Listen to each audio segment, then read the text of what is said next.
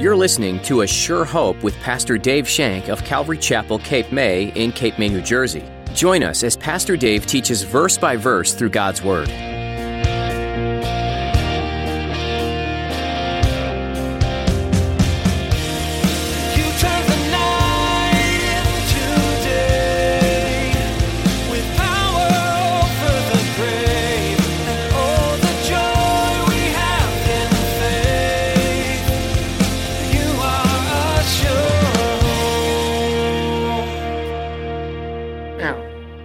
Look at this several ways.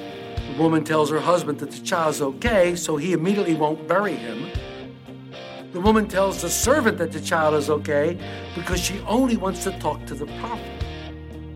However, I believe that she, like Abraham, talking about the sacrifice of Isaac in Hebrews 11:19, it says that Abraham concluded that God was able to raise him from even the dead. What a tragedy for this woman to have her only son die in her arms. But in Pastor Dave's teaching today, you'll find out more about her unwavering faith in God. You'll see in the way she handles this situation that she's not given up on her child. She's going to pursue God's best for her boy, and no one's going to stop her. Now, here's Pastor Dave in the book of 2 Kings chapter 4 as he continues his message, Elisha, a worker of miracles.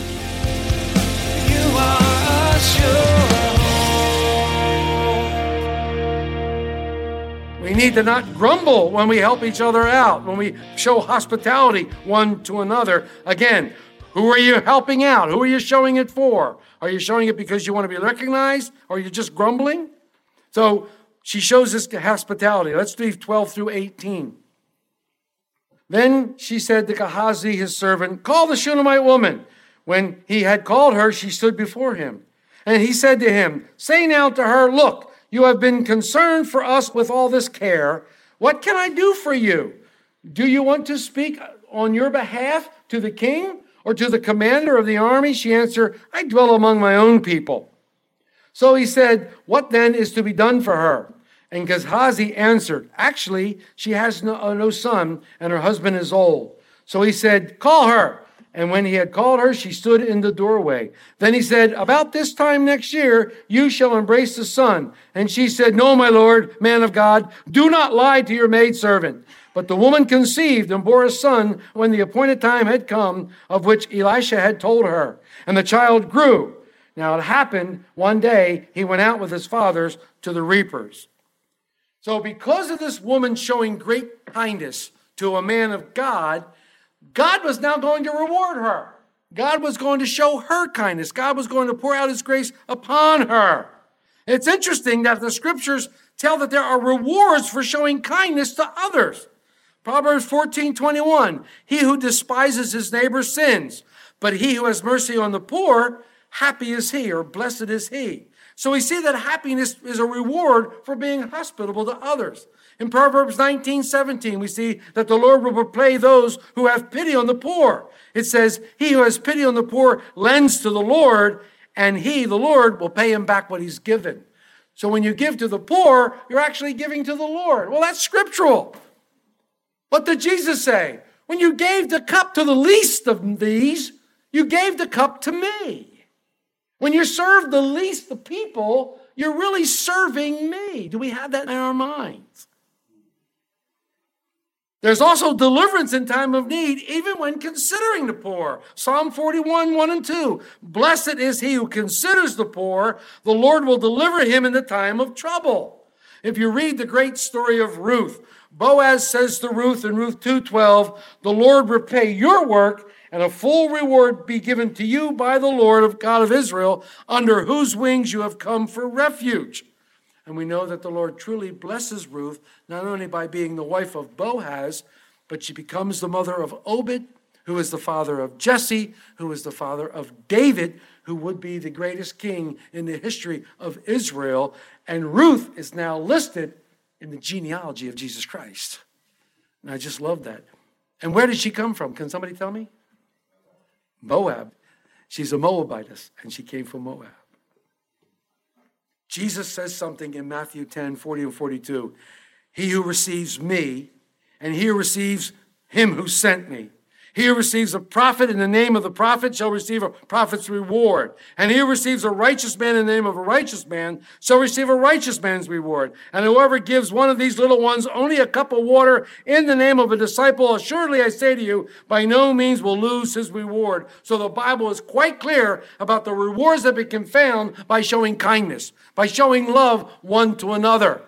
And as we do this, there's a reward. We don't do it to get a reward. But there are rewards that come by showing the kindness of the Lord, by showing his love. We know that kindness because we have been shown the kindness. We've been shown such kindness by a great and awesome God. How much more kindness can we be shown by his son dying for us, loving us in the midst of our sin? How much more kindness and grace can we receive as he showed us? It's amazing. We show kindness because so much has been given to us. So much has been given to us, so therefore we show kindness one to another. So the Shunammite woman did not show kindness and mercy to the stranger to get a reward, because when she was asked, she replied, I dwell among my own people. She didn't want notoriety. She already was a notable person. She didn't want to dance with kings or sit at their table. She didn't want any of that. She says, I'm content here with my own people. I don't need anything else. She didn't want Elisha to intercede with the great God because she had no desire to be treated like a great person. This is an act of humility. I see a lot of great qualities about this Shunammite woman. She really is a cool lady. She doesn't want to be considered great. She wanted to minister to Elisha and his servant because she wanted to serve the Lord. This was a ministry of love. It was a love ministry. You want to serve the Lord, but you don't know where to begin? Begin by showing kindness. Begin by being kind to the Wawa person who's being mean to you. Begin by showing kindness to the gas station attendant, to somebody who does this, to somebody who does. Begin by just being kind. A simple hello. How's your day with a smile? Instead of demanding. Be kind to people. Be kind to your server at a restaurant. Don't treat them like they're second-class or third-class citizens. Tip them well, because they work hard for the money. There's no song there. Don't go there. Show kindness. Be hospitable. Sharing the abundance of what was given to you. Remember the kindness that was given to you? Just share it back. The Lord has given me so much. I have to share back with you. I've got to give back to you. But Elisha finds out through his servant Gehazi, I love that name, that the woman has no child, specifically a son, and this was important. The prophet predicts that the woman will bear a son at the same time a year from then. Very similar to Abraham and Sarah in Genesis 18. Abraham and Sarah entertained strangers, showing them kindness and hospitality, and one of them predicted that she would have a son. We know that the son would be Isaac, the son of promise. Another attribute of this woman is she's extremely respectful. She shows the proper respect for the servant. When he calls her, she doesn't go into his room, she stands at the door. It shows respect for what's going on. The woman shows many godly attributes, and she's being guessed, but don't forget, her husband is being blessed too. Her husband is reaping the benefits of her blessings. Oh, guys, the action of our godly wives are blessing us. This husband has no son. We're not told why. But to not have a son in this culture was not a good thing. Being barren in this culture was looked down upon, talked about, and being mean to. No heir, no namesake to carry on, not anyone to look after the wife if something should happen to him. A godly woman is a treasure, and yes, husbands can be blessed by the actions of their godly wife. It's the actions of the godly wife which led me to Christ and a complete blessing. It was the action of my godly wife who led me to Christ. If it hadn't been for her actions, I'd have never found Jesus Christ. I believe. Charm and beauty fade over the years, but a woman who walks with the Lord, seeks to please him, that beauty will never fade. That beauty lasts forever. A woman who prays and reads God's word and seeks to obey the Lord has a radiant glow about her, and her husband is drawn to her, and a godly wife is truly a gift from God. So this woman does indeed bear a son as predicted, and God's grace brings forth new life for her. There's no life existed. She was barren. But God's grace brings forth new life. And isn't this his strong suit, bringing forth new life? God loves to take that which was dead and make it alive. God loves to take the barren womb and give birth. God loves to restore relationships, whether it be man and a woman or friends, family, whatever. God loves to take those things that were dead and make them alive again. That's his strong suit. Resurrection is God's strong suit. And he wants to do that for all of us. He wants to restore the years the locusts have eaten. He wants to give you back the years that have been gone away from your family members who have abandoned you, from your kids who have left you. He wants to restore those years because he loves you, and he wants to give you that. He wants to show you those things because he's a great and awesome God. Got a lot to read now. Let's go to the end. The child grew. Now it happened one day that they went out with his father to the reapers, and he said to his father, my head, my head. So he said to the servant, carry him to his mother. When he had taken him and brought him to his mother, he sat on her knees till noon, then died. And she went up and laid him on the bed of the man of God, shut the door upon him, and went out. Then she called her husband and said, please send me one of my young men and one of the donkeys that I may run to the man of God and come back. So he said, why are you going to him today? It is neither the new moon nor the Sabbath. And she said, it is well. And then she saddled a donkey and said to her servant, drive and go forward. Do not slacken the pace for me unless I tell you. And so she departed and went up to the man of God at Mount Carmel. So it was, when the man of God saw her afar off, that he said to his servant Gehazi, look, the Shunammite woman, please run now to meet her and say to her, is it well with you? Is it well with your husband? Is it well with your child? And she answered, it is well. Now, when she came to the man of God at the hill, she caught him by the feet. But Gehazi came near to push her away. But the man of God said, let her alone, for her soul is deep distress, and the Lord has hidden it from me and has not told me. So she said, did I ask a son for you, my Lord? Did I not say, don't deceive me? Then he said to Gehazi, get yourself ready, take my staff in your hand, and be on your way. If you meet anyone, do not greet him. And if anyone greets you, do not answer him. But lay my staff on the face of the child. And the mother of the child said, as the Lord lives, as your soul lives, I will not leave you. So he arose and followed her. Now Gehazi went on ahead of them and laid the staff on the face of the child. And there was neither voice nor hearing. Therefore he went back to meet him and told him, saying, the child has not awakened. When Elisha came into the house, there was the child lying dead on his bed. He went in there, therefore, shut the door behind him, the two of them, and prayed to the Lord. And he went up and lay on the child, put his mouth on his mouth, his eyes on his eyes, his hands on his hands, and stretched himself out on the child, and the flesh of the child became warm. He returned and walked back and forth in the house, and again went up and stretched himself on him. Then the child sneezed 7 times, and the child opens his eyes. Then he called Gehazi and said, call this Shunammite woman. So he called her, and when she came in, he said, pick up your son. So she went in, fell at his feet, and bowed to the ground. Then she picked up her son and went out. Oof. Wow. Oy vey. Oof. What a story, huh? What a story. We don't know what happened to the boy, but he dies. He dies in his mom's arm. Many scholars believe, since they were out in the field with the reapers, that it was heat stroke.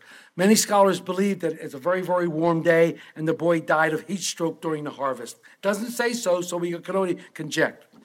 But a mother's tender love could not keep the boy from dying. The child of promise that was given by the prophet, the child of prayer given to her by the Lord. This was a mother's nightmare, the dying child. But this woman doesn't give up. She perseveres and she's persistent. She believes that somehow God could do something, and she wants to get to the man of God. Nothing's going to stop her. And we begin to not only see a mother's deep love for her child, but a mother's faith in the living God. Yes, she's brokenhearted, but if she has confidence in God. Remember, we quoted earlier Psalm 41, 1 and 2. Blessed is he who considers the poor. The Lord will deliver him in time of trouble. Well, here we see that deliverance. This poor woman, the confidence the woman has can be first seen in verse 23. She gets the donkey to travel and she says to her husband, all's well, and she leaves. In the midst of her trouble, she continues to show the prospect and respect towards her husband and submits to his authority by asking if he could get a donkey. Even at all this time, she's still submitting and saying, may I have a donkey? Help me. She even pleads with him, saying, please let this go. She has confidence because she gets to Mount Carmel. The prophet sees her coming and he sends his servant. She don't want anything to do with the servant. She wants the man of God. She says, get away from me. All's well. What confidence. All's well. The boy died in her arms, and all she could say is, all is well. I love this. Now, you can look at this several ways. The woman tells her husband that the child's okay, so he immediately won't bury him. The woman tells the servant that the child is okay because she only wants to talk to the prophet. However, I believe that she, like Abraham, talking about the sacrifice of Isaac in Hebrews 11:19, it says that Abraham concluded that God was able to raise him from even the dead. I believe this woman knew in her heart that this man of God could do that. Maybe she had heard about Elijah. Maybe she had heard stories about Elijah raising the other boy from the dead. Maybe she had heard this, but anyhow, her faith was strong and she wanted to think what God would do for her. It doesn't say that, but we can think that. So the woman shows great perseverance and she shows great persistence. She goes all the way to Mount Carmel to get the prophet. Remember, about 25 miles away, she rides on this donkey. This is a mother's love demonstrated to the nth degree. She's determined to see the prophet and bring him back. She doesn't want a substitute. No servant's going to do. I want the real thing. Don't be sending me a servant. I want the guy. Don't do this to me. She's determined. How many times in the Gospels do we see people coming to Jesus and bringing their friends, wanting him to come to their home to heal their family member? How persistent they were. Remember the guys on the roof who, it was so crowded where Jesus was, these guys were on the roof that they chopped a hole in the roof and let this guy down on a mat. Remember? So that Jesus could heal him. These guys were persistent. They wanted Jesus. How about the poor woman with the issue of blood? Oh, the poor woman who had the issue of blood for 12 years. She's in the crowd. She's unclean. She's not afraid of getting stoned. She's not afraid of anything. And she's pushing her way through the crowd. And she goes, if I could just touch the hem of his robe. I know if I touch the hem of his robe, he'll heal me. What persistence. What faith. That's the kind of faith this woman had. You have that kind of faith? This is great faith right here. This is incredible faith. She doesn't want a substitute. She doesn't want the servant. She wants God. She wants a man of God. And she's determined. And she's not murmuring like a mother might murmur. She's not complaining to God, why did you kill my son? No, she's fixated on getting this guy. I love this. This woman shows some great faith, man. This woman really has it. She doesn't complain to the servant when he greets her. She continues to believe in her heart that the child will be raised. In 1135 in Hebrew, it speaks of that by faith, women received their dead raised again to life. Speaking about this gal. No burial arrangements needed. The boy's going to live. And she wanted that. Every time I talk about this type of thing, I'm reminded of the story that Jesus told in Luke 18, 1-5. About the woman who wanted the judge to make a ruling. And she kept standing at his door, knocking on the door. She's persistent. The judge would open the door and she would want him to make a ruling. He said, go away, get out of here. And she kept on knocking. And he said, keep on knocking, but you can't come in. But she kept on knocking. And she knocked and knocked and knocked. And finally he said, okay. She was persistent. And Jesus was saying, this is how we need to be in prayer. Persistent. Perseverance and persistence. Some people say, you should just pray for it one time and let it be done. Okay, you can do that. But I like this lady. I want her on my side. I want her in my prayer warrior closet. Yeah, that's where I want her, man, because she was persistent. Knocking on that door. Yo! Read it for yourself in Luke 18. It's a great story. This woman had persistence, and I love that. She had persistent faith. She had faith. She had persevered. Riding 25 miles on a donkey. Ouch. Man, she rode 25 miles on a donkey. Climbed a mountain to get there. And we're up high. Where do you get to Carmel? You'll see it's high. She climbed up a mountain to get to this guy. She had to ward off the servant. Get out of here. I'm going up there and see him. What persistence. It's rewarded. The prophet says, okay, Gehazi, you go and lay your staff on top of the child. It doesn't do anything. The child stays dead. When the prophet arrived, he quickly sends everyone out of the room. He said, get out of here. Get out of the way. But first, what did he do? What does it say he did first? Prayed. Shut the door and prayed. He prayed. I love that. He didn't just go in and take his cape and throw it back his shoulder and go, I'm here. He prayed.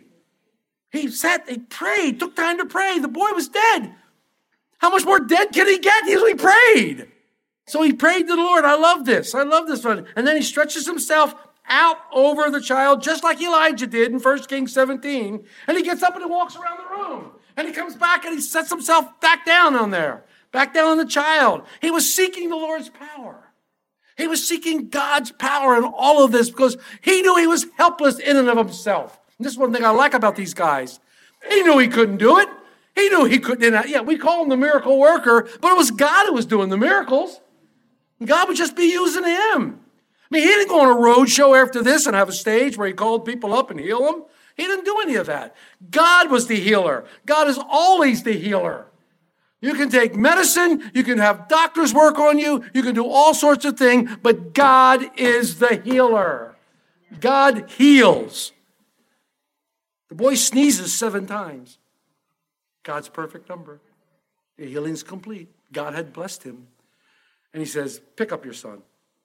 I love that. Pick up your son. He's okay. I wonder if he said, now give me something to eat. No, he didn't say that. Doesn't say he said that. Doesn't say he said that. It wasn't Elijah that gave the boy's life back. It was God, because only God can restore life. Only God can take a barren womb and make it alive. And as I said, this is God's strong suit, resurrection, bringing that which was dead back to life. Let me leave you with this great quote by Spurgeon that didn't come from David Guzik's commentary, by the way. It's a great quote by Spurgeon here.